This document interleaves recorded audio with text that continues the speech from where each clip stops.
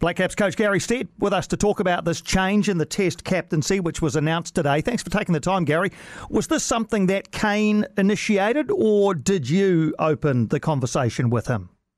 No. It's something that Kane initiated. We've been talking about things for the last few months and what it might look like, and it's really been a way to try and, I guess, lighten his load a little bit and ensure that he can keep playing cricket for as long as he wants and enjoying it in a way that I guess he still gets value about it. And let's not forget that Kane is still a great leader and still will be within our group. It's just he hasn't got the captaincy title next to him.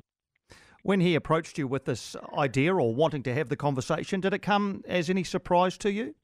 Not really. I think when you look at the workload of the players that there are and you look around world cricket now, there's very few captains in the world that do all three formats. And so it wasn't a massive surprise that we're having this conversation. How much difference do you expect it to make? Do you hope that it makes to Kane's Test batting? Well, I mean, I think there's some myths out there that need to be righted for a start. Kane as a batsman and as a captain averages 57, and when you look at players around the world who have captained for 40 tests, I think he's second best in the world. So if it relinquishes his form and he scores more runs, then I'll be a very, very happy coach. So in that case then, is there a genuine, case for him continuing with the captaincy? Well, at the end of the day, it came down to conversations with us and us trying to, I guess, look at what's ahead. And I guess your crystal ball gaze a little bit. We've got 2 white ball World Cups in the next 18 months or so, and he's been a fine leader in that space for us. So it was trying to find a way to lessen his workload and still feel like he can give back to the team in his way. So this is what we settled on. He's very comfortable with the decision, and I think we're seeing it as a positive as a move forward for this team. Was there any discussion, Gary, on perhaps Kane relinquishing some of the white ball captaincy and keeping hold of the Test captaincy? I think we've had discussions around all options out there, but for him at this time, he probably found the Test captaincy the most consuming. So it's not so much the on-field stuff; it's the off-field events and that go around with it. So that's how we ended up at this decision. And he'll, as you've just mentioned, still retain a form of leadership role within the Test side, I'm sure. How do you expect that to manifest itself, to play out during actual Test matches? Look, I mean, I'm sure Tim will lean on Kane and his experiences a lot, and we have a group of leaders within the group where you hope that they can all contribute at different times in different ways. So I imagine that'll be no different in this case.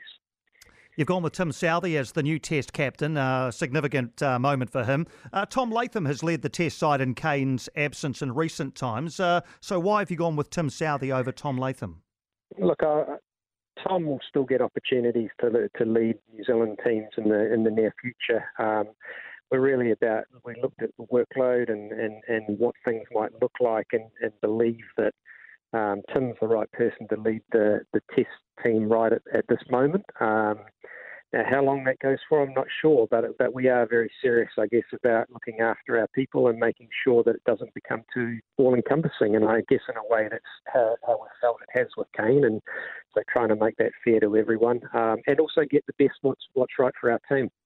Fast bowling captains are pretty rare at Test level. I'm not sure there have been too many for New Zealand. How do you expect Tim Southee to approach this new challenge? Look, I think Tim will come with a very positive outlook and still build on the foundations, and I guess of what's been put in place by Kane and Brendan before that as well. So I guess he's had a couple of very fine captains that he can learn from, glean their experiences and stuff as well, and look back and say, this is the way I want to captain the side. But I do expect there will be some subtle differences, and that will be, I guess, what's exciting for the group as well moving forward. I think anytime you get a slightly different voice or a new idea or different voices coming in, then it opens eyes and they listen. And I think going to Pakistan will be really interesting because it's a tough place to tour. So a lot of pressure will be on Tim in this first tour. Do you expect any particular challenges for Tim in the fact that he obviously is a crucial part of your bowling attack, particularly so on this tour where there's no Trent Boult, around when to bowl himself? No, I think there'll be conversations that happen with a number of different people. I mean, ultimately that does fall back on Tim, and he's the ultimate one that will make the decisions on the field. But there'll be discussions with a number of people out there and working out, and we're at a camp down here at Lincoln already discussing around how England and Pakistan have played their games over there and how that might affect us and the way that we want to play as well. So you still have to work around what your strengths of your team is, and I mean that's what's exciting. I guess working with someone different is they have slightly different, I guess, lenses they look through. So that's always, I guess, exciting times. And how will it change your coaching dynamic, Gary, in that for the first time you'll be dealing with split captains across formats? Yeah, I don't see that it'll change things that much. I mean, rather than having one voice that you go to talk about a number of different things from the way the team's running to selection sort of things as well, then you've just got the two voices. But I think there's a really respected senior leadership sort of group of people within the Black Caps, and I think they all have strong opinions, and that will be no different, that we'll lean on different people at different times. And just a word on the test side or squad you've named for Pakistan. Ish Sodhi recalled 4 years on from his last international outing in the white clothing. What gave Ish Sodhi the nod for this tour? When we looked through, I guess, a lot of Pakistan cricket that's been played there, certainly domestically, the leg spinners become a very, very strong, I guess, position to have in the side. And for us, Ish has made some, tinkered with his action a little bit the last 12 months or so, and we think he's settling on something that's going to be very, very consistent for him as he goes into the red ball game as well. He hasn't played a lot of red ball cricket, we know that, but neither have a lot of the Black Caps when we've been on quite a big white ball diet. And Glenn Phillips is there as well. He's had the one test match, of course, the uncapped Blair Tickner. Just a word on their selections as well, if you could, Gary. Yep. Well, Glenn Phillips, you've seen, I guess, how he's made every postal winner in T20 and ODI cricket, and he had the one test match in SCG when we had he got caught over at the last hour when there was a load of sickness within the team, and we just think there's something about Glenn that's special.